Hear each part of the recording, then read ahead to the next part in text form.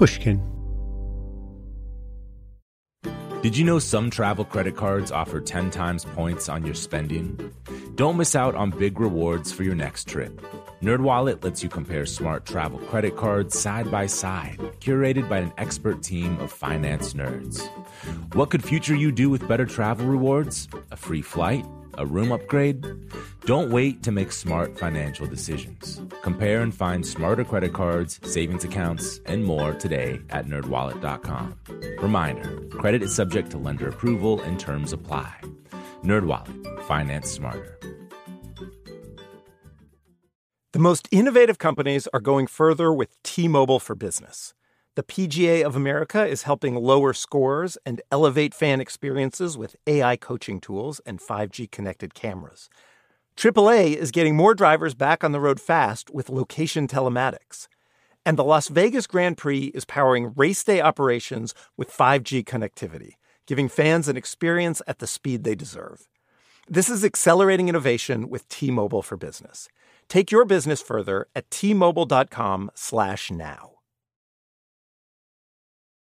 When you buy Kroger brand products, you feel like you're winning.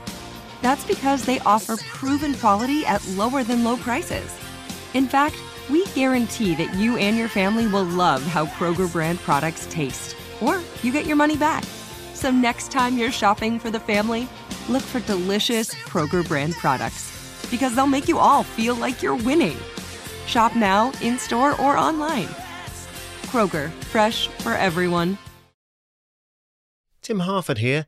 This week, Cautionary Tales hands the microphone to Brian Brushwood, host of World's Greatest Con, a show about the most audacious con jobs, swindles and heists in history. The events you'll hear about are a quintessential cautionary tale, a story of how a game show producer was tempted into upping the ante on his own programme by feeding answers to the contestants. Those contestants become stars. Rich, famous, admired. And then the scheme is discovered, and all they're left with is shame.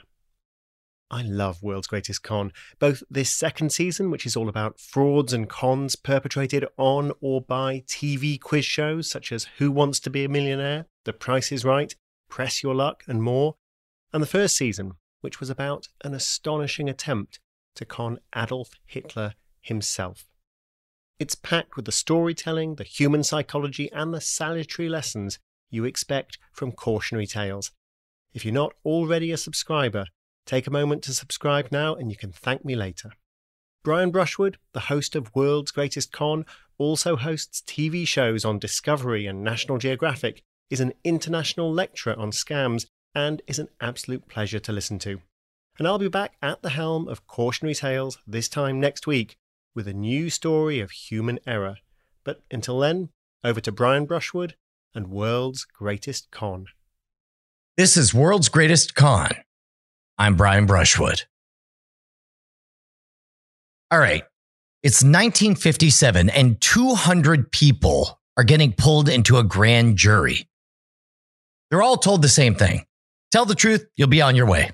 But if you lie, you are going to be indicted on federal perjury charges. And these people aren't just anyone. We're talking about lawyers, professors, active military, respected individuals, people with a lot to lose if their reputations are tarnished. And fascinatingly, one by one, these individuals go to the grand jury, and the overwhelming majority lie. They commit federal perjury. I mean, maybe it's some money, right? Money's got to be involved somewhere. Would they lie for the money? Maybe it's a grand conspiracy. They're all in. If one person cracks, everything comes down. A cult? I mean, hell, that'd make more sense than the truth.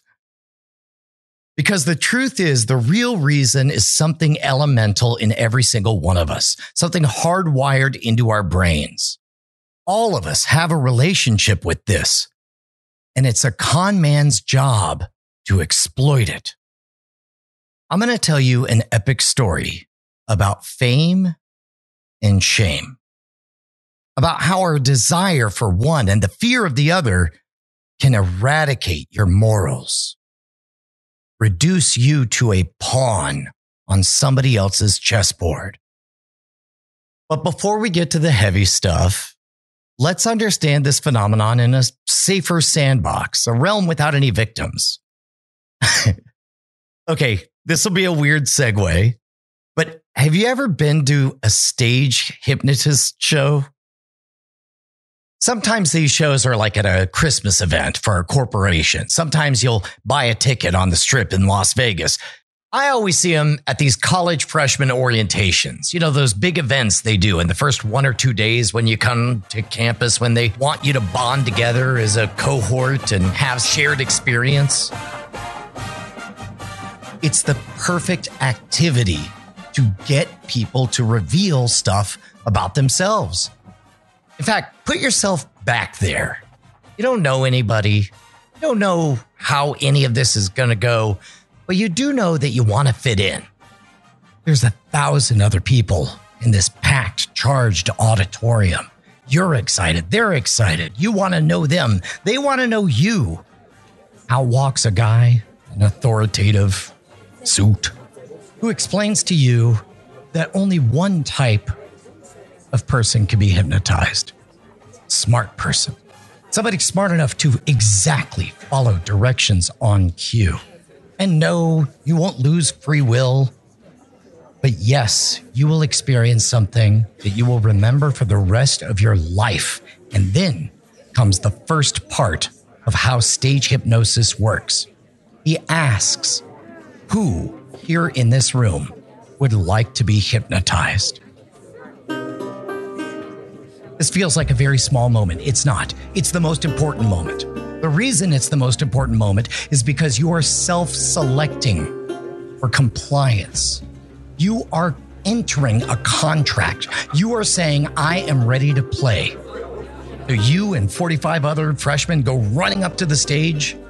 You all get in a line. And what happens first is a very small ask. The stage hypnotist says, I want you to imagine that you're getting very, very hot. Oh, what must that be like to be very, very hot? And of course you are hot. You're under a bunch of heat lamps. You're on stage. You're next to all these other sweaty bodies. You just ran 100 meters to get up here. After a few minutes of this, the language changes just a little bit. Now he just says, now you're getting cooler. But you know what he's talking about, right? I was hot, now I'm getting cooler. Of course. Also, by the way, you are actually getting cooler. You worked up a sweat while you were up there on stage. Now all that sweat is starting to evaporate. You're getting cooler. So you begin to shake and shiver, cover yourself. And all the while, he's quietly eliminating people. Now, he doesn't say elimination. What he says is, if I tap you on the shoulder, it just didn't work out. So it's not really a punishment, but you know what you want. You know you want to stay up there on stage. You want to keep going.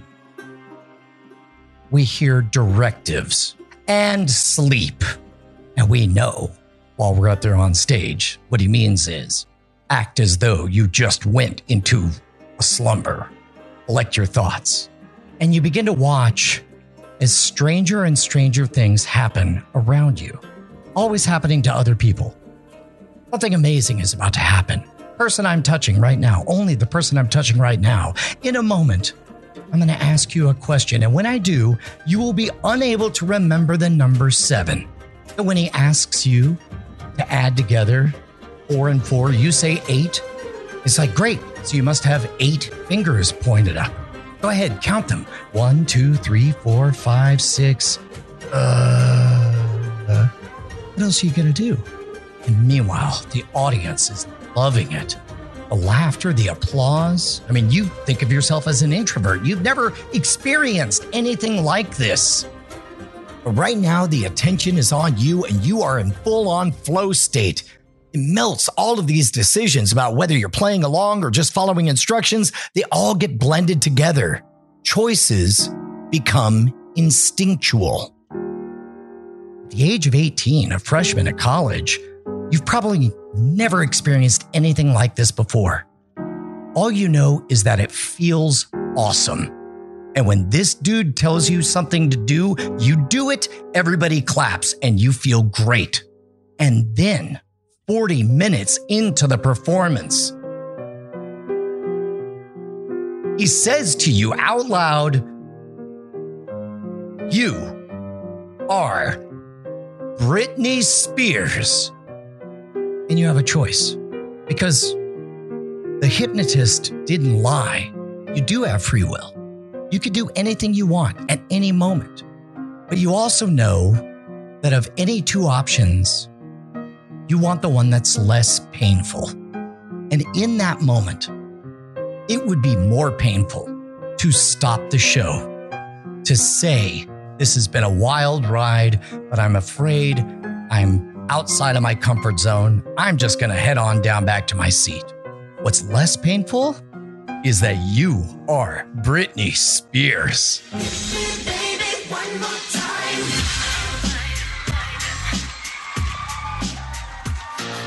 Every sexy bump and grind, touching your body in ways that you wouldn't even do alone in the bathroom. Everybody cheering, screaming.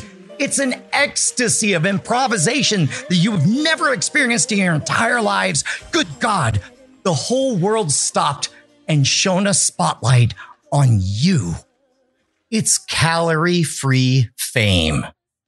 There's no way you can lose. You'll be rewarded if your dancing is good. You'll be blameless if it's bad. The reliability of these reactions to fame and shame, that's what allows stage hypnotists to make a living doing this. Yes, hypnosis is a real phenomenon, but stage hypnosis is a different animal. And everybody on that stage were acting the way that they did for fame. The folks that stayed up there the longest did so out of fear that they would be eliminated and the shame that would come from that. Last season, we explained how common con man tactics were used to defeat Hitler of all people by the 20 Committee. So this season, we'll do one better. The biggest scandal in television history, the downfall of the TV quiz show 21. 21 is so popular that a winning contestant is an instant celebrity. Overnight, they're a household name. And along with that comes money. Money that you can use for yourself and your loved ones. But as it broadcasts, what tens of millions of viewers at home don't know is that most of the winners are in the process of making a deal with the devil. Each of them are crossing an ethical line that'll eventually eradicate their reputation long after the fame and the money are gone. All in the service of producers who are playing a much more high-stakes game. If you were told you were about to make more money in one night than you'd make in an entire year, that everyone in your block would hail you as a hero, that you could have a future in television, all you had to do was step in line and play along, all you had to do was cheat, what would you do? Don't say it out loud just yet.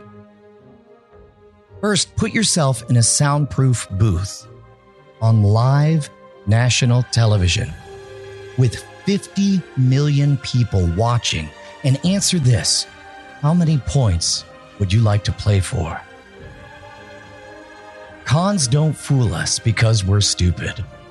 They fool us because we're human. And this might be the world's greatest con.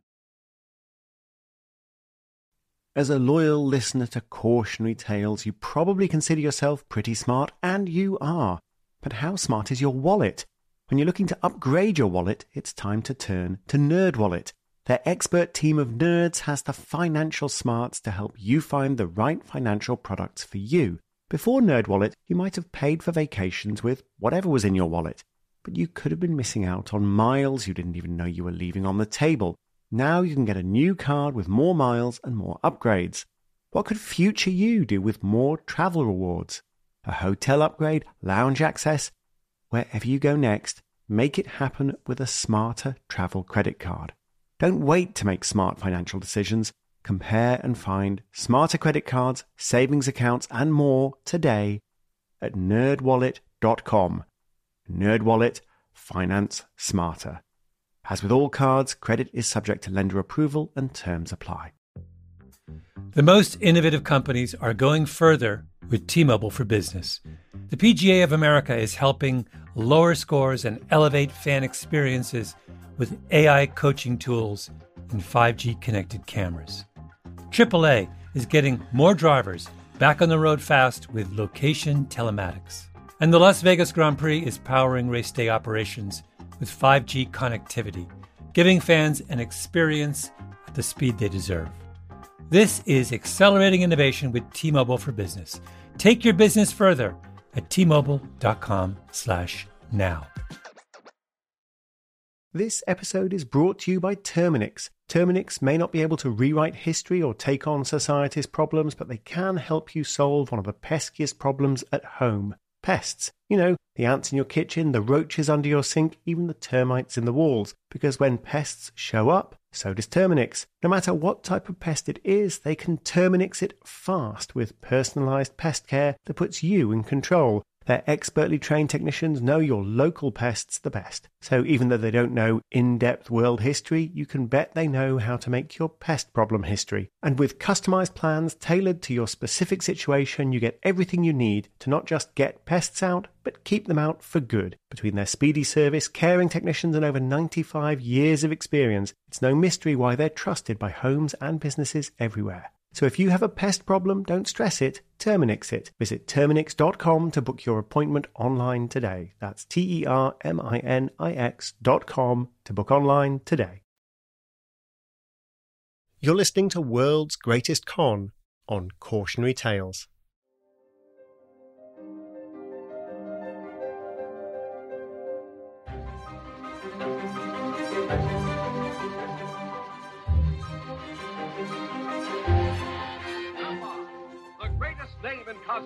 Before we get to 21, we got to talk about the show that it's desperately trying to take down.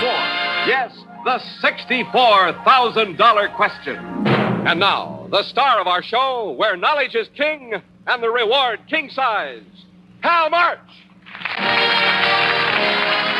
All right, let's start here.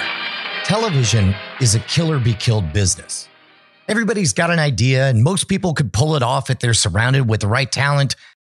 But even at its earliest moments, television is about getting those eyeballs, a connection to the viewer. There's no denying that in 1956, the viewer is connecting with the $64,000 question.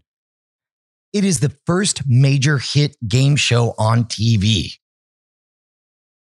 And yes, the game show format has been around since radio, but now you could actually see the contestants. You could see what they looked like, how they fidgeted under the pressure, or rocked it confidently straight through the answers. Also, remember where we are. This is the 1950s. Boys have come home from World War II. More of them came home from Korea. Prosperity is the name of the game. Everybody's home and they want to make an empire for themselves. Cement is being poured on the suburbs that would go on to define American culture for the next 70 years and counting. And the game show embodies all of that.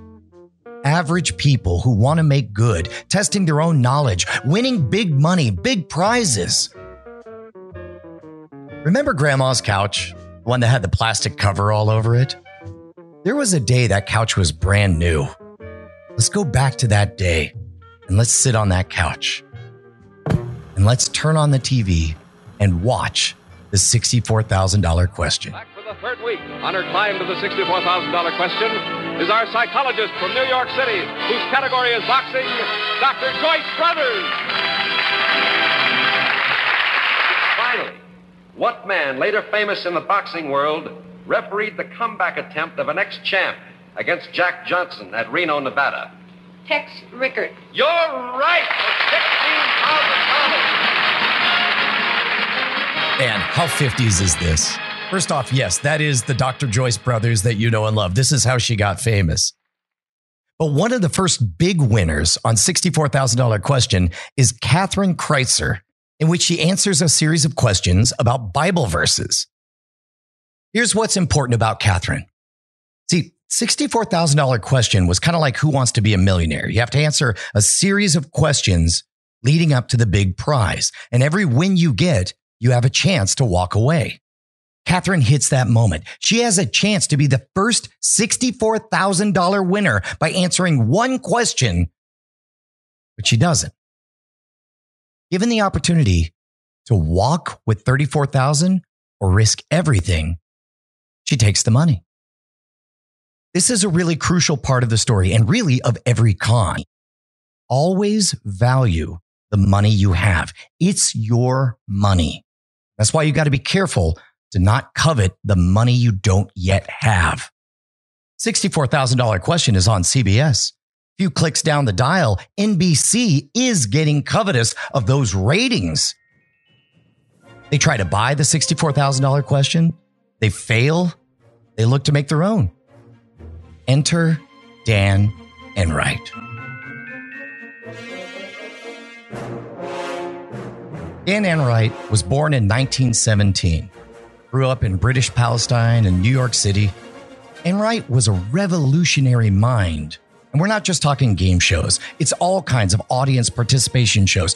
Shows where somebody from the audience tells an interesting story and boom, they're reunited with their long-lost sister. Other ones where somebody is down on their luck and they get a new car. It's part produced, it's part improv. In 1947, Enright meets the man that would become his creative partner for the rest of his life, stand-up comic Jack Barry. Together, they pitch and produce TV game shows, often ones that use Barry as the MC. In 1956, they come up with 21. The 1 questions are super easy. The 11 questions are often multiple parts and really, really hard. It's essentially like blackjack. And whoever hits 21 first wins. NBC likes it enough to shoot a practice round. Perfect. They're in the game. Oh yeah, 21. It has one major advantage over the $64,000 question. See, 64 is massive, and the contestants that make it far, they become huge stars. Old Bible quoting Catherine became a downright celebrity. But if you did the best you could on 64, it only lasted 4 weeks. All that hype for a month of ratings? Ooh, not 21. 21 is set up so a winner could go on forever. Just keep winning and winning. Could you imagine the publicity? Imagine the attention? This is brilliant. Enright sets up the first test game and it sucks. It is super boring, and here's why. According to Enright, either contestant could answer enough of the questions to make 21. One of the advantages of 64,000 is that the contestants got to pick one topic that they're an expert in to answer increasingly difficult questions. 21 changes the topic every question. So you have to find real savants, people who are super well-rounded about everything. What Enright may or may not know is that 64,000 also tries to make sure their contestants succeed. For example, to the home audience, the category is just opera, but the producers know that this guy is really an expert only in Italian opera. So all of his questions are only about Italian opera. No Russian opera, no French opera. So how are you going to get random people to push past a single round, let alone so many rounds they become huge stars? I mean, could cheat? Let's pause here to consider the ethics of what's about to happen. Yes, 21 is a TV show. Most TV shows are faked. Yes, $64,000 question is shaped to help contestants. But they don't get the questions beforehand. What Enright is considering is to give the questions, categories, and the answers to a contestant beforehand. I mean, what's the harm? Contestants get money, he gets ratings. Enright finds out real quick with his first big winner. He feels a little bit awkward coming out and asking a man to cheat, so Enright does something clever. He gives a pre-show quiz to the guy just to loosen his nerves a bit. It's only after he's in the booth on live television that the contestant realizes the practice questions that he already got are in reality the same questions being asked for keeps live on TV. But what do? It's money, right? Wrong. This contestant felt betrayed and made a fool of. He's worried about his reputation, being branded as a cheater. He goes to Enright and demands to give the money back. Finally, Enright convinces him to keep it, just gracefully bow out. What do we say? You can't con an honest John. In another world, this would have been a wake-up call. In an alternate reality, Enright would realize from the reaction of the first winner that a man's reputation means a lot, more than thousands of dollars. Maybe the contestants shouldn't be treated just like props. Maybe we can make the questions easier or find another way. Nah, now we're rolling. Despite the contestants' moral panic, look, the plan worked. The only mistake is that he surprised the guy after the fact. He's got to be upfront. Enright needs somebody willing to take the money for nothing. Enright has to find a mark. Meet Herb Stempel. Herb's a studious guy who grew up in Depression-era New York. His father died at a young age. His mother moved the family to a poor area of the Bronx. And like most able-bodied young men, he enlisted, shipped off to Europe in the army. After getting back home from the war, he filtered through office posts in the army. Eventually ended up taking a job as a postal clerk in the Big Apple. That's where he got married, settled down, had a baby. And legitimately, Herb has an insane memory. As a kid, he did this radio quiz show. He remained undefeated for weeks. Picture Herb watching 21 and saying to himself, "These questions are easy." He writes to the producer, Dan Enright, takes a sample quiz where, according to Stempel, he gets 251 of the 363 questions exactly right. When Enright sees Stempel, he sees a story.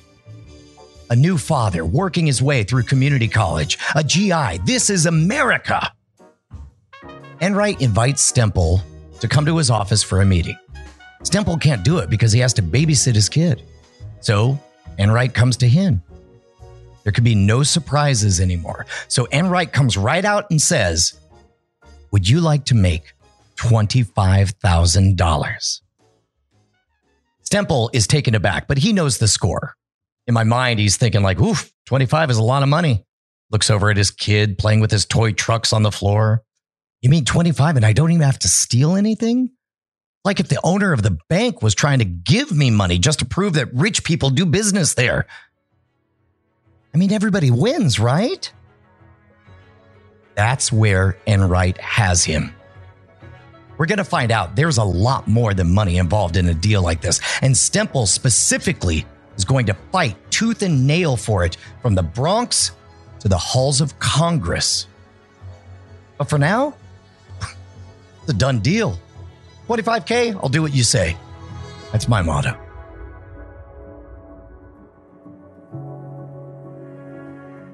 This time, Enright has a partner, so he stage manages Stempel way more than the first guy. He gives him every point value he's going to ask for, every question he's going to get, every answer he's going to say, right or wrong. He picks out a suit for Stempel to make him look frumpy and to wear the loudest watch he owns to heighten the tension. What do we say?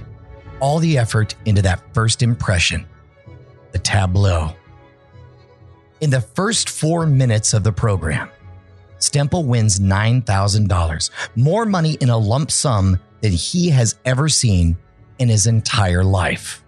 Stempel's taking a big old fat bite of that forbidden fruit. He's all in on the belief that this is easy money, and he is willing to bend the rules and conceal the truth from his friends, his family, the rest of the world. That $9,000, that's just the beginning. Stempel would eventually rack up nearly $70,000 in winnings, 1950s dollars. and he's got the chance to turn it into $100,000. I mean, sort of. See, Enright loves having a return winner, and the press loves having a return winner. So Stemple becomes a minor New York celebrity. But there's one part of a returning champion that Enright needs to, let's say, make some adjustments for. The money.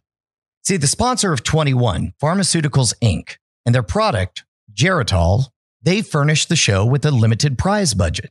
If the total prize money for those 26 weeks is less than the money allotted, then it gets refunded to the sponsor.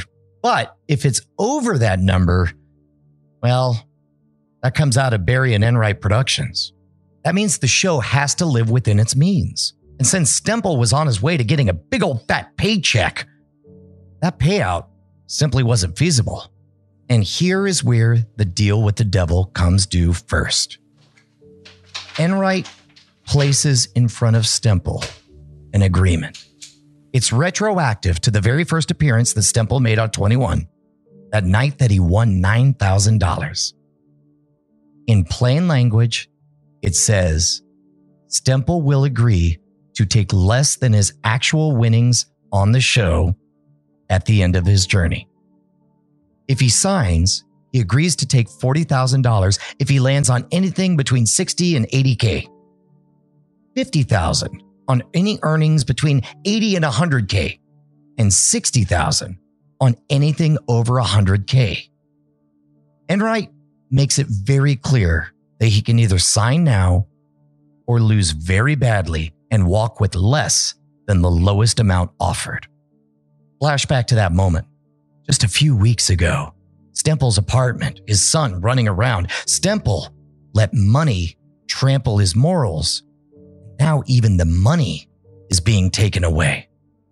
Stemple's obviously a bit blindsided. Enright tells him not to worry. Hey, Stemple, you're not just a postal clerk anymore. You're a TV star. And Enright just happens to be a TV producer.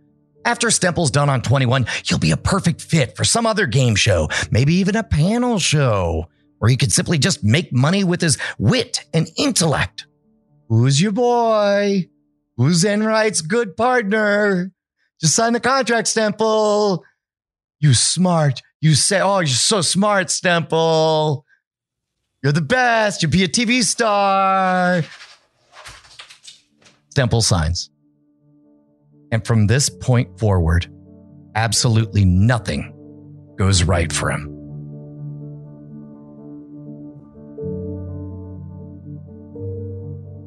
We're back in Enright's office. Stemple's there again, but this time it's a few weeks later.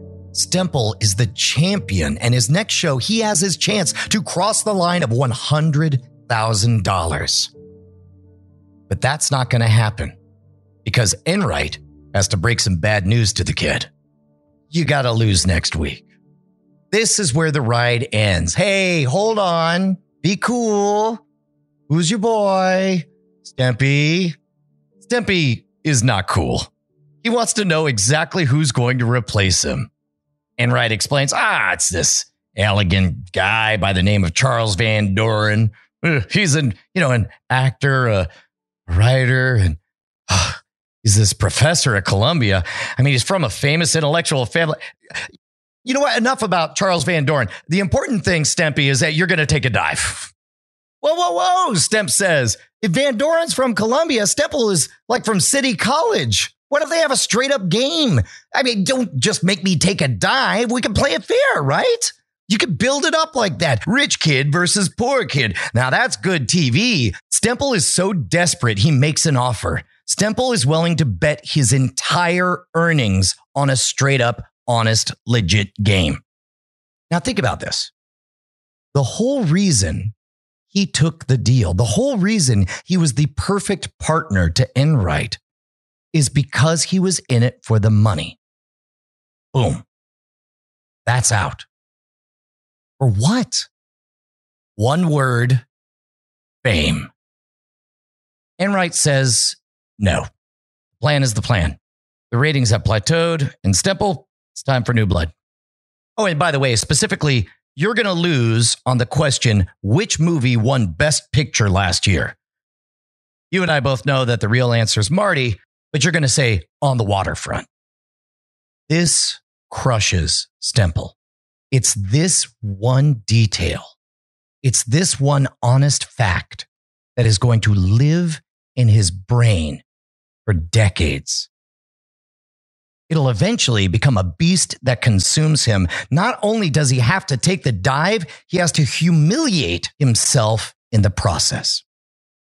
But hey, who's walking away with $40,000 of negotiated winnings? Who's going to maybe be on another one of our shows? Oh, did I mention who I called today? I was on the phone with Steve Allen. I'm just saying. This calms down Stemple. I mean, if nothing else, in this moment, he knows for a fact, at the very least, he is a legitimate TV star. 15 points. The category is movies and movie stars. How many points do you want to try for from 1 to 11? I'll try 5. Which would give you 21 points if you get this right, and you will be the winner again. What motion picture won the Academy Award for 1955? Later on, when Stemple talked about this moment, he would say he seriously thought full on going rogue. Live on TV in that isolation booth. He could literally say whatever he wanted. The whole world was watching. When he was asked which movie won Best Picture, he really could just say Marty and win. He could retire with his winnings and walk off the set. By the way, that's another thing we should point out now that we're at the end of Stemple's run. Enright effectively controlled him in 2 ways when it came to the money. The first was the contract, where Enright convinced Stemple to take less money, pennies on the dollar. But the second was convincing him to keep playing. Much like sweet Bible quoting Catherine on $64,000 question, you could just take the money and go. The risk on the other side looks different when the producer is promising you the answers. I mean, until he decides to stop giving them to you. You always have the option to leave no matter what he says, and yet you feel like you don't want to leave. You feel like the path of least resistance is to just stay. I don't remember. You really want to take a guess at it? If not, I'll have to call it wrong, Herb.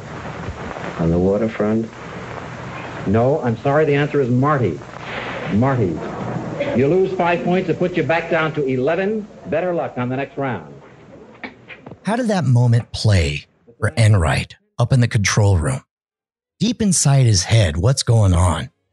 The Stemple experiment was a huge leap forward. The repeat winner idea was money in the bank. Ratings-wise, I mean, the problem with Stemple is he just couldn't break through to the next level, right? Oof, was he a bit of a handful. So neurotic, needy. Also, that part where I promised him money and then a few weeks later took it away, that was inelegant. In this moment, Enright makes 2 decisions. Number 1, his hands stay clean. From now on, all the rigging gets done by somebody whose name is not Enright. Number 2, you pay the contestants up front.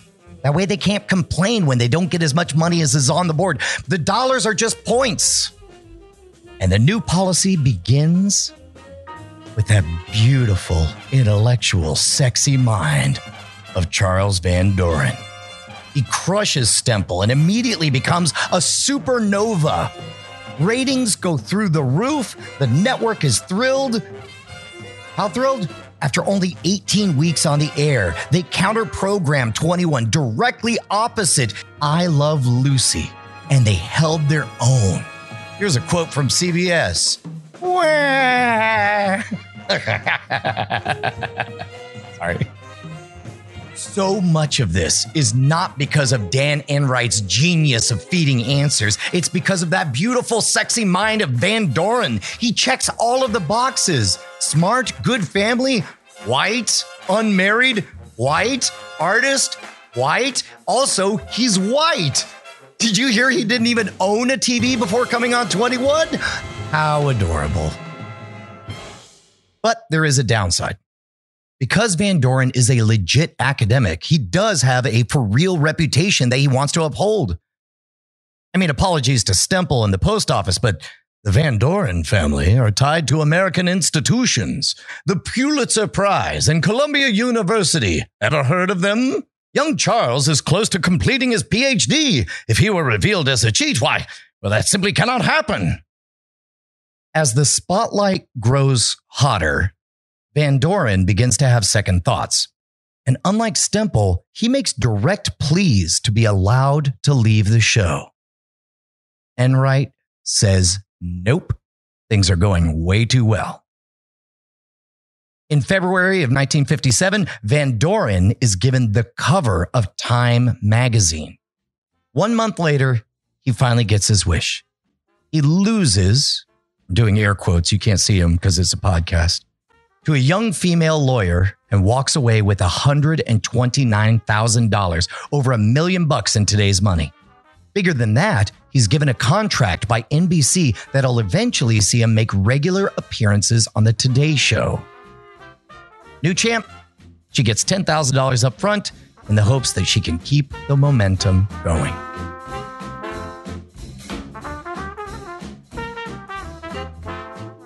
Ooh, damn! If you're Enright, things are going great. Show's not just stable, it's thriving. You just minted a bona fide cultural celebrity. Now you got to try again with a woman. That was progressive for the time, I assume. I mean, hell, maybe she could be another Dr. Joyce Brothers. Even better, looks like Van Doren came out ahead. Dude's getting marriage proposals a dozen a week. Looks like he's about to start a new TV career. This whole system is totally victimless. I mean, except for Stemple. God, he keeps calling. I mean, Enright keeps not answering, but Jesus, what does he want? Everybody knows him. He got $40,000. Boring for TV. What? Who said that? I mean, if he was good, he'd still be on the show, right? So here's the problem for Enright. No con is perfect. He got way ahead by risking the reputations of a veteran, a professor, and a lawyer so far. But the first to knowingly take the deal is feeling deep regrets. Stemple calls again and again. And then one day he shows straight up at Enright's office. Tells Enright he's broke. Even worse, he lent $8,000 to a dude that lives in his building for a horse race fixing syndicate. And now this scary thug wants his money. So yeah, about that TV opportunity you were talking about. Oh no, there's still nothing for you. It's about now that Stemple begins to drop the bomb. Enright can make right on his promise, or Stemple is going to go public. Says he's going to go to the Justice Department. Stemple promises to snitch on everything. All right. Hey, Stempy baby, that can't happen. Enright explains to Stemple to calm down. First, you never got the answers in advance. Second, look, it's all going to work out. Third, I think you need therapy. In fact, I'll be happy to pay for it. Here we go. One Dan Enright pays for therapy, blank check. There you go. Also, would you mind signing this piece of paper that says you never took the answers? Stemple signs. And that buys Enright couple weeks. But in the meantime, Enright can't make good on his promises of TV work. So eventually, Stemple cracks, calls a reporter about the whole situation. The reporter calls Enright. Enright calls Stemple. Fine, you win. You want your fame so bad? Booking you on a new quiz show. Are you happy? No, he's not. He refuses. Because now this isn't about fame, it's about pride. Stemple is going to tell the truth, and there's nothing Enright can do about it. And it's a noble gesture, but Stemple won't be a good messenger for long. Not only did he sign a letter saying he never took the answers, but Enright secretly recorded Stemple blackmailing him. So fine, Stempy. Go to the press. Go to the feds. Me, I'm untouchable. Untouchable like a bigwig in a Hollywood movie. And funny enough, it's going to be a Hollywood screenwriter who changes everything.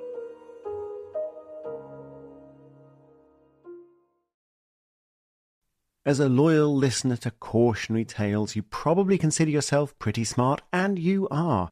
But how smart is your wallet?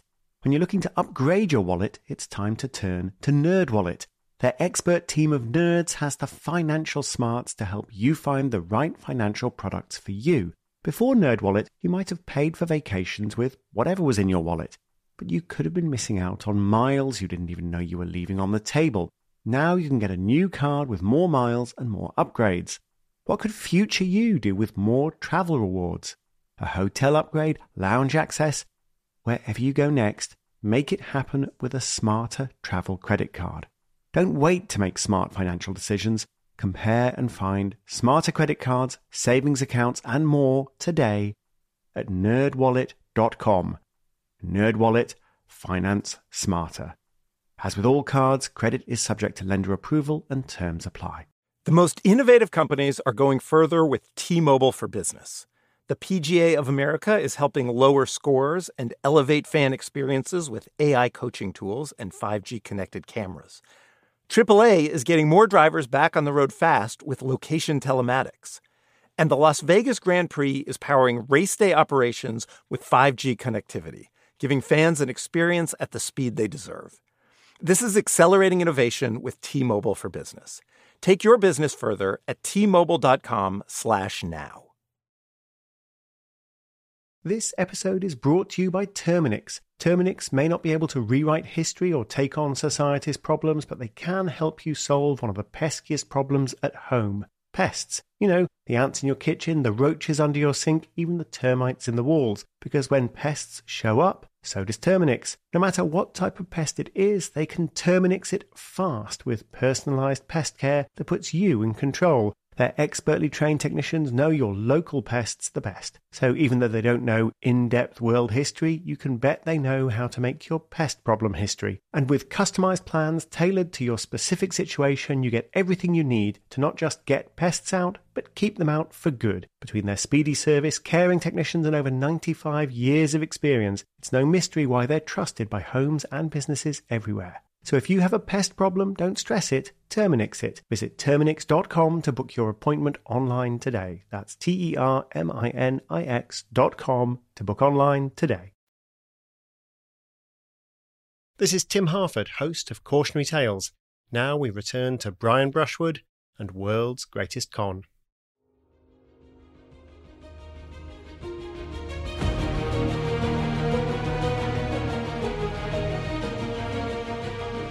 Unlike most of our players, James Snodgrass knows this is bullshit.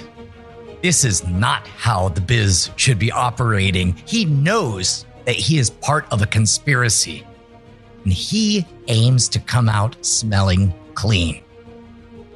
So he pulls a trick, something that's known to copywriters around the world, that if you want to prove that you wrote the words before somebody else claims they did, send it to yourself. Certified mail. And if you are ever challenged on when you knew these things, you can present those sealed envelopes, open them in front of an audience, and prove that you were the true originator of the idea. For the 3 weeks that Snodgrass has the spotlight of 21 shown on him, he wants insurance. So he mails himself the answers that Dan Enright had provided him in certified mail and holds on to them, knowing that eventually they're going to set him free. Now, I don't know if Snodgrass is just inherently cocky, or maybe having those envelopes tucked in his back pocket helped gird his enthusiasm. But here's the difference. When Stemple thought about going rogue, considered ever so briefly the possibility that maybe he would just run wild, Snodgrass did. In Snodgrass's case, he's told, yeah, he'll take a dive, just like Stemple. And yeah, it's going to be embarrassing, just like Stemple. But he's told that he's going to misremember a line from one of his favorite poets, Emily Dickinson. Think about that moment. The exact same moment from two different perspectives. To Stemple's eyes, he gets told, you're going to take a dive and it's going to be about this question and this is the wrong answer you're going to give. Snodgrass has the letters and no illusions about what this is. And Snodgrass interprets things very differently because he too is told when he's going to take a dive and what answer he's going to give. However, Snodgrass realizes that he now knows the definite right answer that he must not give. In the moments after his unexpected right answer, the producers run onto the set and they ask if Snodgrass is, hey man, are you feeling okay enough to compete? He says, yep. And they continue. But Snodgrass is in deep water now. He has no idea what the next questions are going to be, and he has to answer them fair and square. And this leads to a truly amazing moment. Here's host Jack Barry setting everything up in the rematch 1 week later. As you may recall, you each chose an 11-point question which asked for the 5 groups of bones in our spine. Now, Jim, your first answer was sacrum. Now, all I have here in front of me are these question cards, and there are answers on there which are approved in advance of the program. Well, sacrum was not on the answer card, so I had to rule you wrong. Then, Hank, you proceeded to name the 5 groups, and you named as one of them coccyx. Well, my answer card did call for coccyx or coccygeal, so I had to rule you right, and you won an awful lot of money. Well, immediately after the program, there were thousands of phone calls, hundreds from doctors, and we found out that there was an inconsistency in the answers. We went through a great deal trying to find out how we should square this out with both of you in an effort to be fair in our decision, and here's what we decided to do. We decided that you're both going to play the game over again at $3,500 a point, right back where we were. But Hank, NBC and our sponsor... Despite being furious at Snodgrass in the moment, Enright eventually comes around. I mean, this is a big draw. Lots of numbers. Snodgrass loses the rematch. In the short term, this whole going rogue stunt, yes, that turned out to be a win for the producer. The letters, though, that's our hidden snake in the grass. Just waiting for the perfect time to strike. Meanwhile, at this exact same moment, Stemple finally makes good on his threat and takes his story to the Southern District of New York's Justice Department.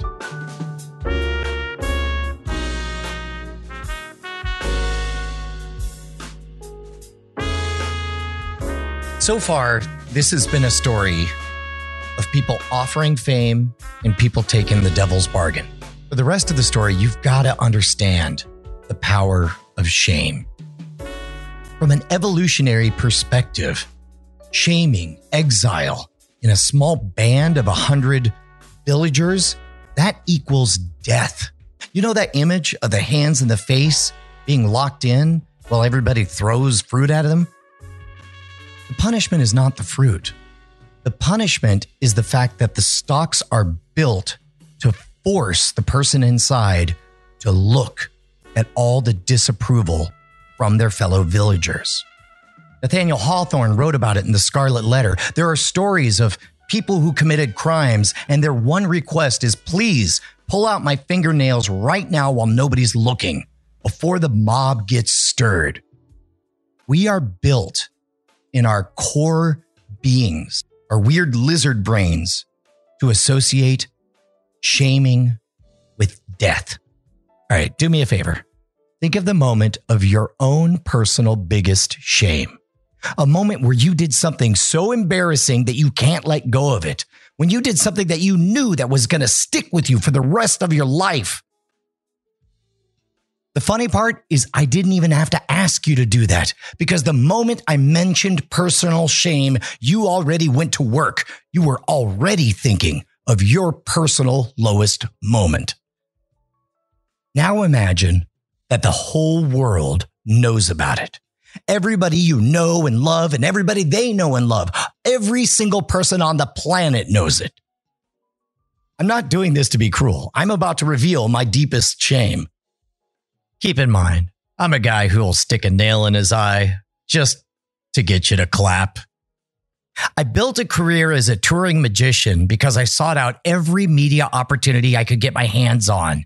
If you had a TV show, local, national, a radio show, a morning program, an internet program, I wanted to be a part of it. And as a result, I did a lot of stuff, 99% of which I'm very proud of. Every appearance was just another clip, another scratch-off lottery ticket that might be the one that made me famous. Normally, I always do super polished material, but there was one time I had a goofy one-off lark, an idea that I thought would be perfect just as a standalone bit on TV. It's a viral video, actually. And if you're like the rest of the world, you probably thought it was totally real. You about called Stigmata. What it is, it uses a knife, 4 styrofoam cups, and a turntable. The knife goes in the turntable where it can spin around, and then I cover up the knife. It's a grainy video where a magician, me, is about to slam his hand down onto a styrofoam cup with a knife hidden underneath. Then I make my psychic selection, and if all goes well... And for a split second, it really looks like the knife just goes right through my hand. Oh! The camera cuts. The next thing you see is my hand all bandaged, me with a sheepish grin saying, ta-da! I said it as a joke to my friends over at The Tonight Show, and to my delight, they had me out to do it live on the show. And if all goes well. Ed Asner said he was impressed. You fool. So flash forward a few years, and America's Got Talent is looking for magicians. Because I have this very, very simple one-note joke that I think is hilarious. Hell, if it's good enough for The Tonight Show, surely it's good enough for America's Got Talent. I send them the tape. They dig it. Drive up to Dallas with my wife and 2 kids. We get up there, spend an entire day in production. But when that moment comes and I walk out there, my 7-year-old daughter tears off a piece of her blankie and says, "For luck, Daddy." I tuck it into my pocket.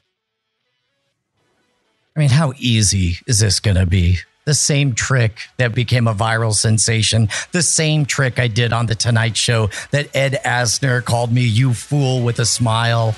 I'm just going to do it one more time.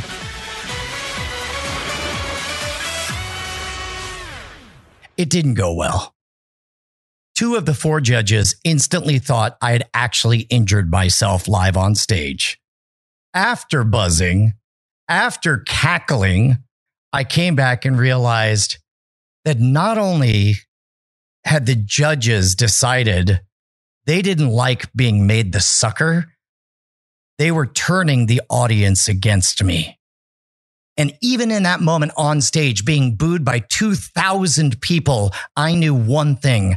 I wanted to bury this segment. And then the 3.5-hour drive home. And then the sitting there for 3 months, being convinced that I had career cancer that was about to drop like a nuclear bomb, that I was going to be the sucker. If I had the chance to personally break into that place and destroy the tapes, I would have done it. And that's the beginning of what I would have done for fear of the shame that was coming. And then finally, the fateful night arrived. America's Got Talent in Dallas. Standing alone in my living room, I'm watching the show begin. And in the first 4 seconds, I am the first pop that they put in the coming up on this episode.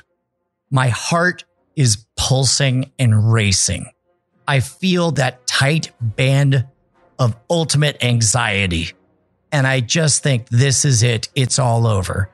And I watch through the first segment, the second segment, the third segment, and finally we get to the 4th segment. This is the one where they round up all the joke acts, all the idiots who do everything wrong.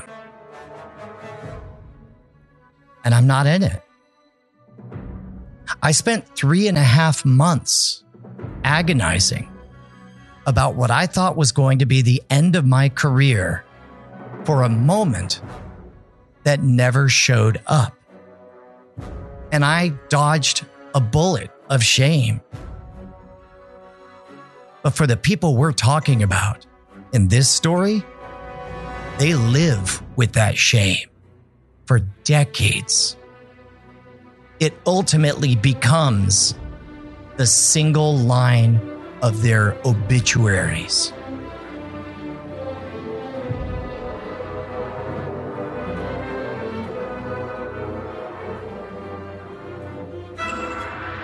It's 1957, and things are getting a bit hot in the game show world.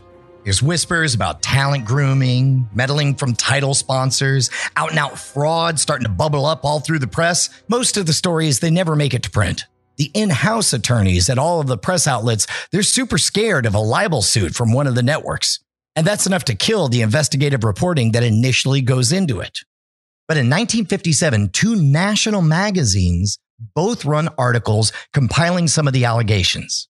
Combine that with a prosecutor from the Justice Department who's calling for a grand jury investigation into industry-wide practices, and specifically 21. NBC calls in Enright. Hey man, what's going on? Enright says, he's never given any answers. And to prove that Stempel's a crank, he even plays for him the blackmail tape that he secretly recorded, shows them the signed note. Yeah, it's good enough for the network. They ride with Enright, and that means there are some pretty powerful forces defending 21. In his book about the whole investigation, the prosecutor who impaneled the grand jury describes the pressure he was under.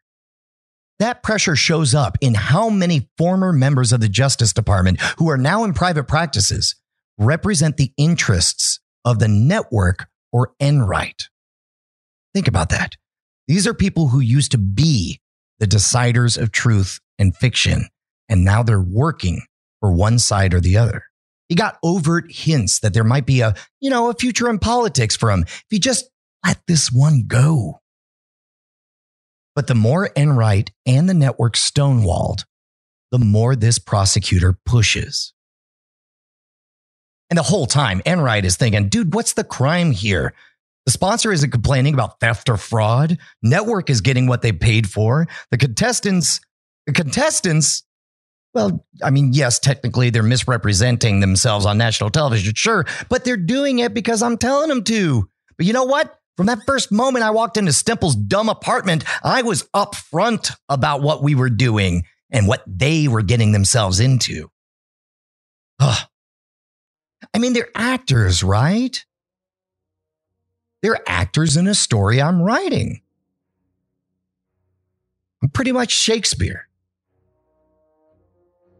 And he's right. They are actors to him, but they are not actors by reputation. Their friends, their family, their business associates, they don't know them as actors. The pride that comes from the show is a lie. The act is a deception. This show is a con. But like so many people who have been conned, the shame of admitting it becomes a prison, a very cozy prison that people are willing to stay locked in forever. And at this moment, the prosecutors begin to interview former contestants, members of Enright's production staff. Almost to a man, they lie. They say nobody gave any answers to anybody. The prosecutors say, look, man, you can lie to me now, but if you're called back for a grand jury and you're put under oath, that's perjury. That's a real crime. The grand jury is impaneled. The same witnesses who were just interviewed are called. And again, almost to a man, they all lie again. All to protect their own reputations. That is the power of shame. Meanwhile, Enright goes full offense. He releases the Stempel tape publicly to combat press reports of what's coming out of the grand jury. Enright is actively punishing the defector by ruining his reputation. And yes, this is a rough road for Enright. But at this moment, the most beloved champions are saying they're clean. The only guy who says it's rigged is on tape blackmailing the boss for another bite at TV fame. The network wants to believe him. They're putting all the pressure that they can to make this go away until the prosecutors get a hold of the Snodgrass letters. The smoking gun. Word starts to get around to all of the ex-contestants. Guess what? The jig is up. Enright's assistant, the one who took over all the direct coaching after Stemple, he's indicted on 2 counts of perjury. Several of the contestants come back and tell the truth, hoping they'll get a reduced punishment. But mostly, they're worried about one thing. When the grand jury minutes become public, are their names going to be in it? Are they going to be shunned? Will they be publicly shamed? Prosecutors say your names are going to be left out of this. All they want is the people that pulled this off. And yet, Enright never submits to testimony. He never lies under oath.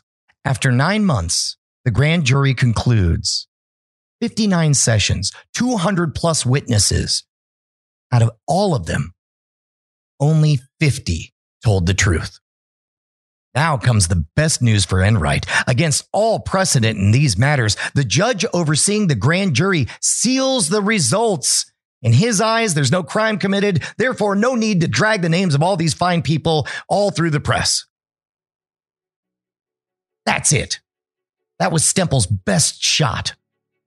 You went through the press, you got nothing. You went through the law, your results got buried in the front yard. Come at me, bro. I'm Dan Enright. At this point, there's only one organization left that can do a damn thing about it. The United States Congress. And that's exactly what happens.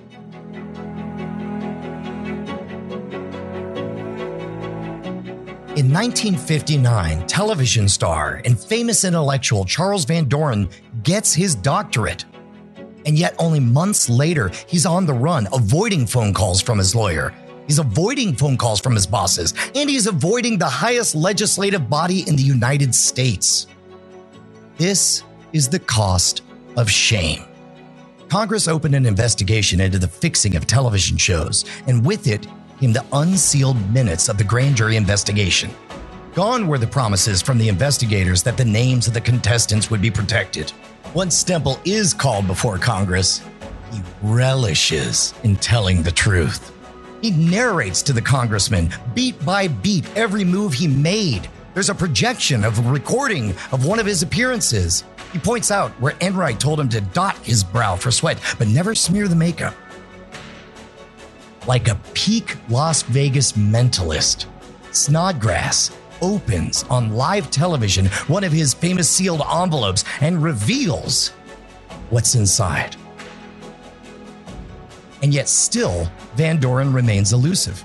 He puts out a new statement, sticking to his original statement. He never received any answers. Congress has to issue a subpoena in order to get him to appear.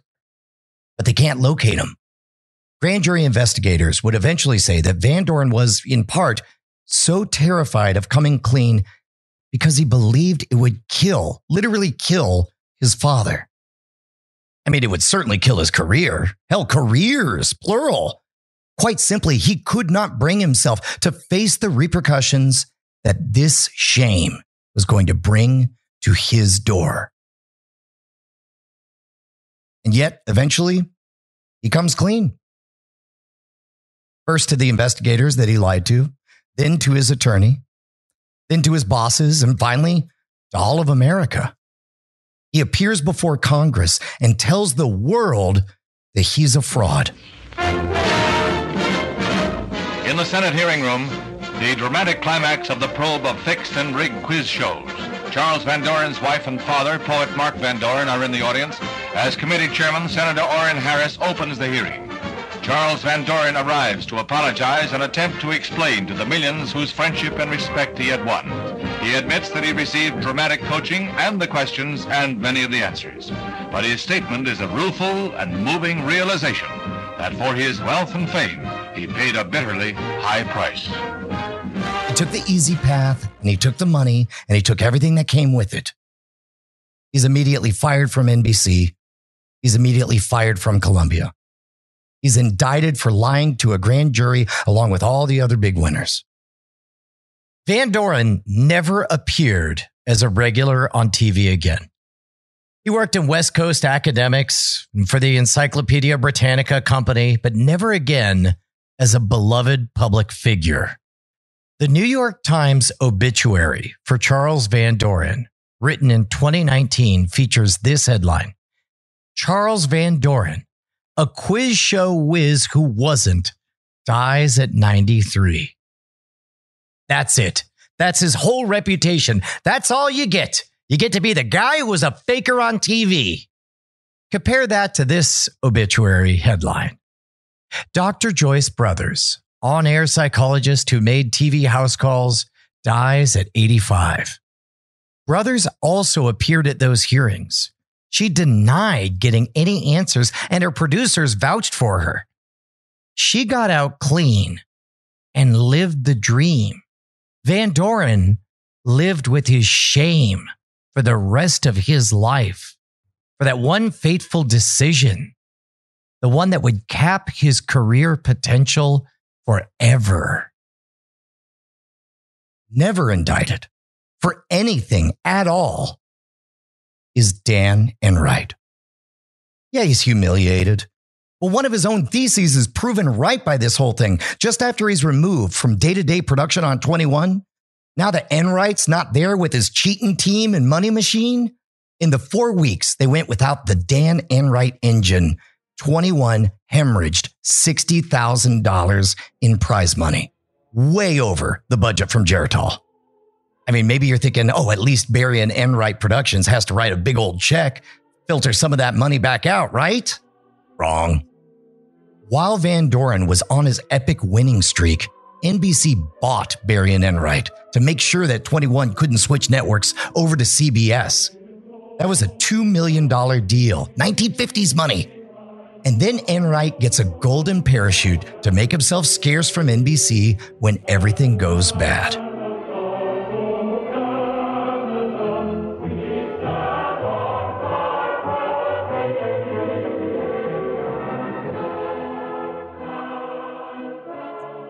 Flash forward a few decades.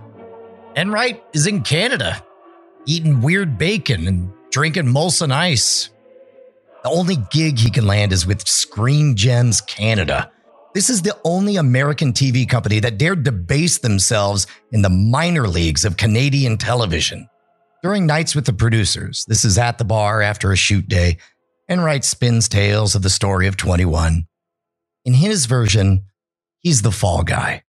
Everybody knew what was going on. The network knew. The sponsors knew. Everyone. But he could never wrap his mind around why Stemple got so mad. What was so wrong about making money and being famous? And yet, the answer was all around him. Why was a talented producer like Enright in Toronto and not Los Angeles or New York? Why was a man who used to make shows that would be watched by tens of millions of people and give away hundreds of thousands of dollars, making shows to be watched by a fraction of those people? Reputation. Believe Enright or not, the result of his shame is his exile to Canada, far away from the movers and shakers of real TV. Sorry, Canada. And yet, eventually... Here's the game where knowledge is king and lady luck is queen. It's the Joker's Wild. And now, here's the host of our show, Jack Barry. Enright gets another hit right here in America. He even brought Jack Barry back with him. And he eventually reestablishes Barry and Enright right in Los Angeles. The shame storm passed. I mean, yeah, he talked to some friends at bars and maybe they wrote some of it down after his passing, but Enright never put his own words in a book. He did come close to doing it, in dramatic fashion too. In the early 90s, Enright gets word that a script about his scandal is getting traction in Hollywood. It's eventually going to become 1994's quiz show, and Enright is definitely the villain. Seeing it coming, I have to imagine that Dan Enright saw his own career cancer bomb coming. And just like me, he has that same thought of how do I blunt this edge. In my case, I did nothing. But Enright puts out a press release saying that he's making his own movie and it's going to be the real story. Movie never gets made. Dan Enright dies in 1992 before he ever had to sit through watching Quiz Show. Enright did his job. He got the ratings. But the path he took, the permanent damage he inflicted on the lives of every contestant, the shaming he himself engaged in to protect it, all of this might well be the world's greatest con.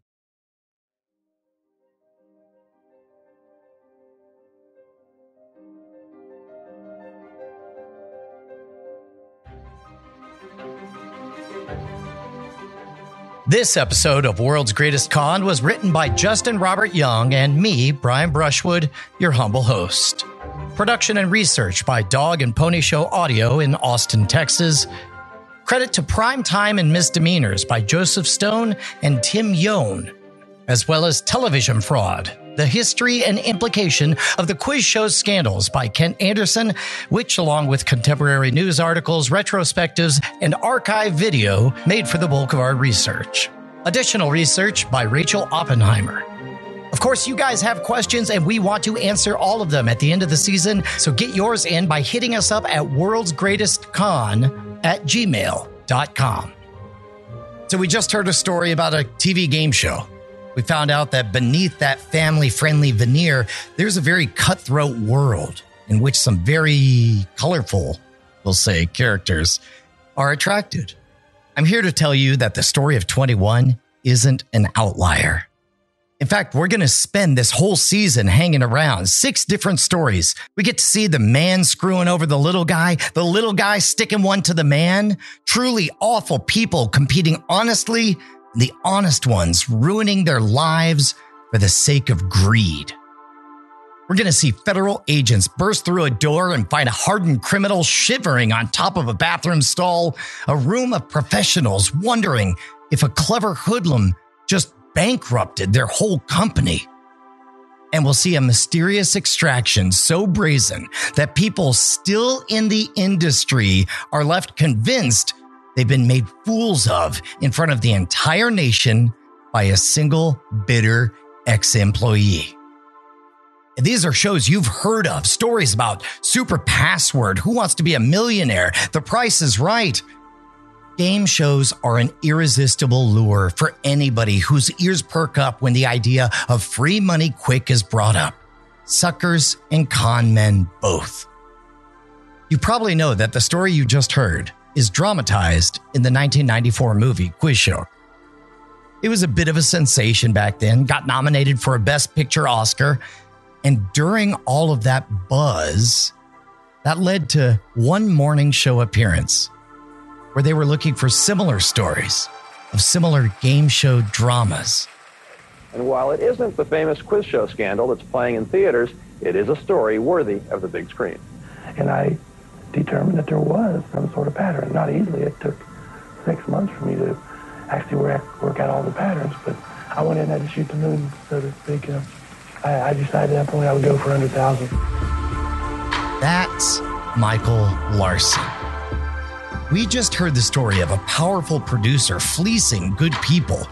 But next week, we're going to hear about the exact opposite. A devious mind whose thirst for those angles that would give him quick cash knew no bounds. Through ingenuity, deception, and good old-fashioned practice, he's going to rack up so much money on a TV game show that some people in the control room worry that he's about to bankrupt the network. That's next time on World's Greatest Con. Diamond Club hopes you have enjoyed this program. Dog and Pony Show Audio. Dealing with pests can be a pain. But relax, Terminix can help, because when pests show up, so does Terminix. With over 95 years of experience, they have what it takes to take on any pest problem fast. If your home or business has pests, don't stress it, Terminix it. Visit Terminix.com to book your appointment online today. That's TERMINIX.com. If a new house is on your wish list in the next 5 years, grow your savings faster and experience your dreams with an Ohio Homebuyer Plus account from Kemba Financial Credit Union. A savings account specifically designed to save for a new home where you can earn 7% APY, a $500 matching bonus, and a $1,500 mortgage closing cost credit. Learn more at Kemba.org. Offer expires March 31st, 2025. APY equals annual percentage yield. Restrictions apply. NMLS 292230. Equal housing lender. Federally insured by NCUA. Hey guys, back at the playground again, huh? Yep. You know what this playground could use? A wine country. Heck yeah, and some waves so we could go surfing. Oh, yeah. Love that. A redwood forest would be cool. I'm in. Ski slopes. Let's do it. Can a girl go shopping? Yeah, baby. Wait. Did we just invent California?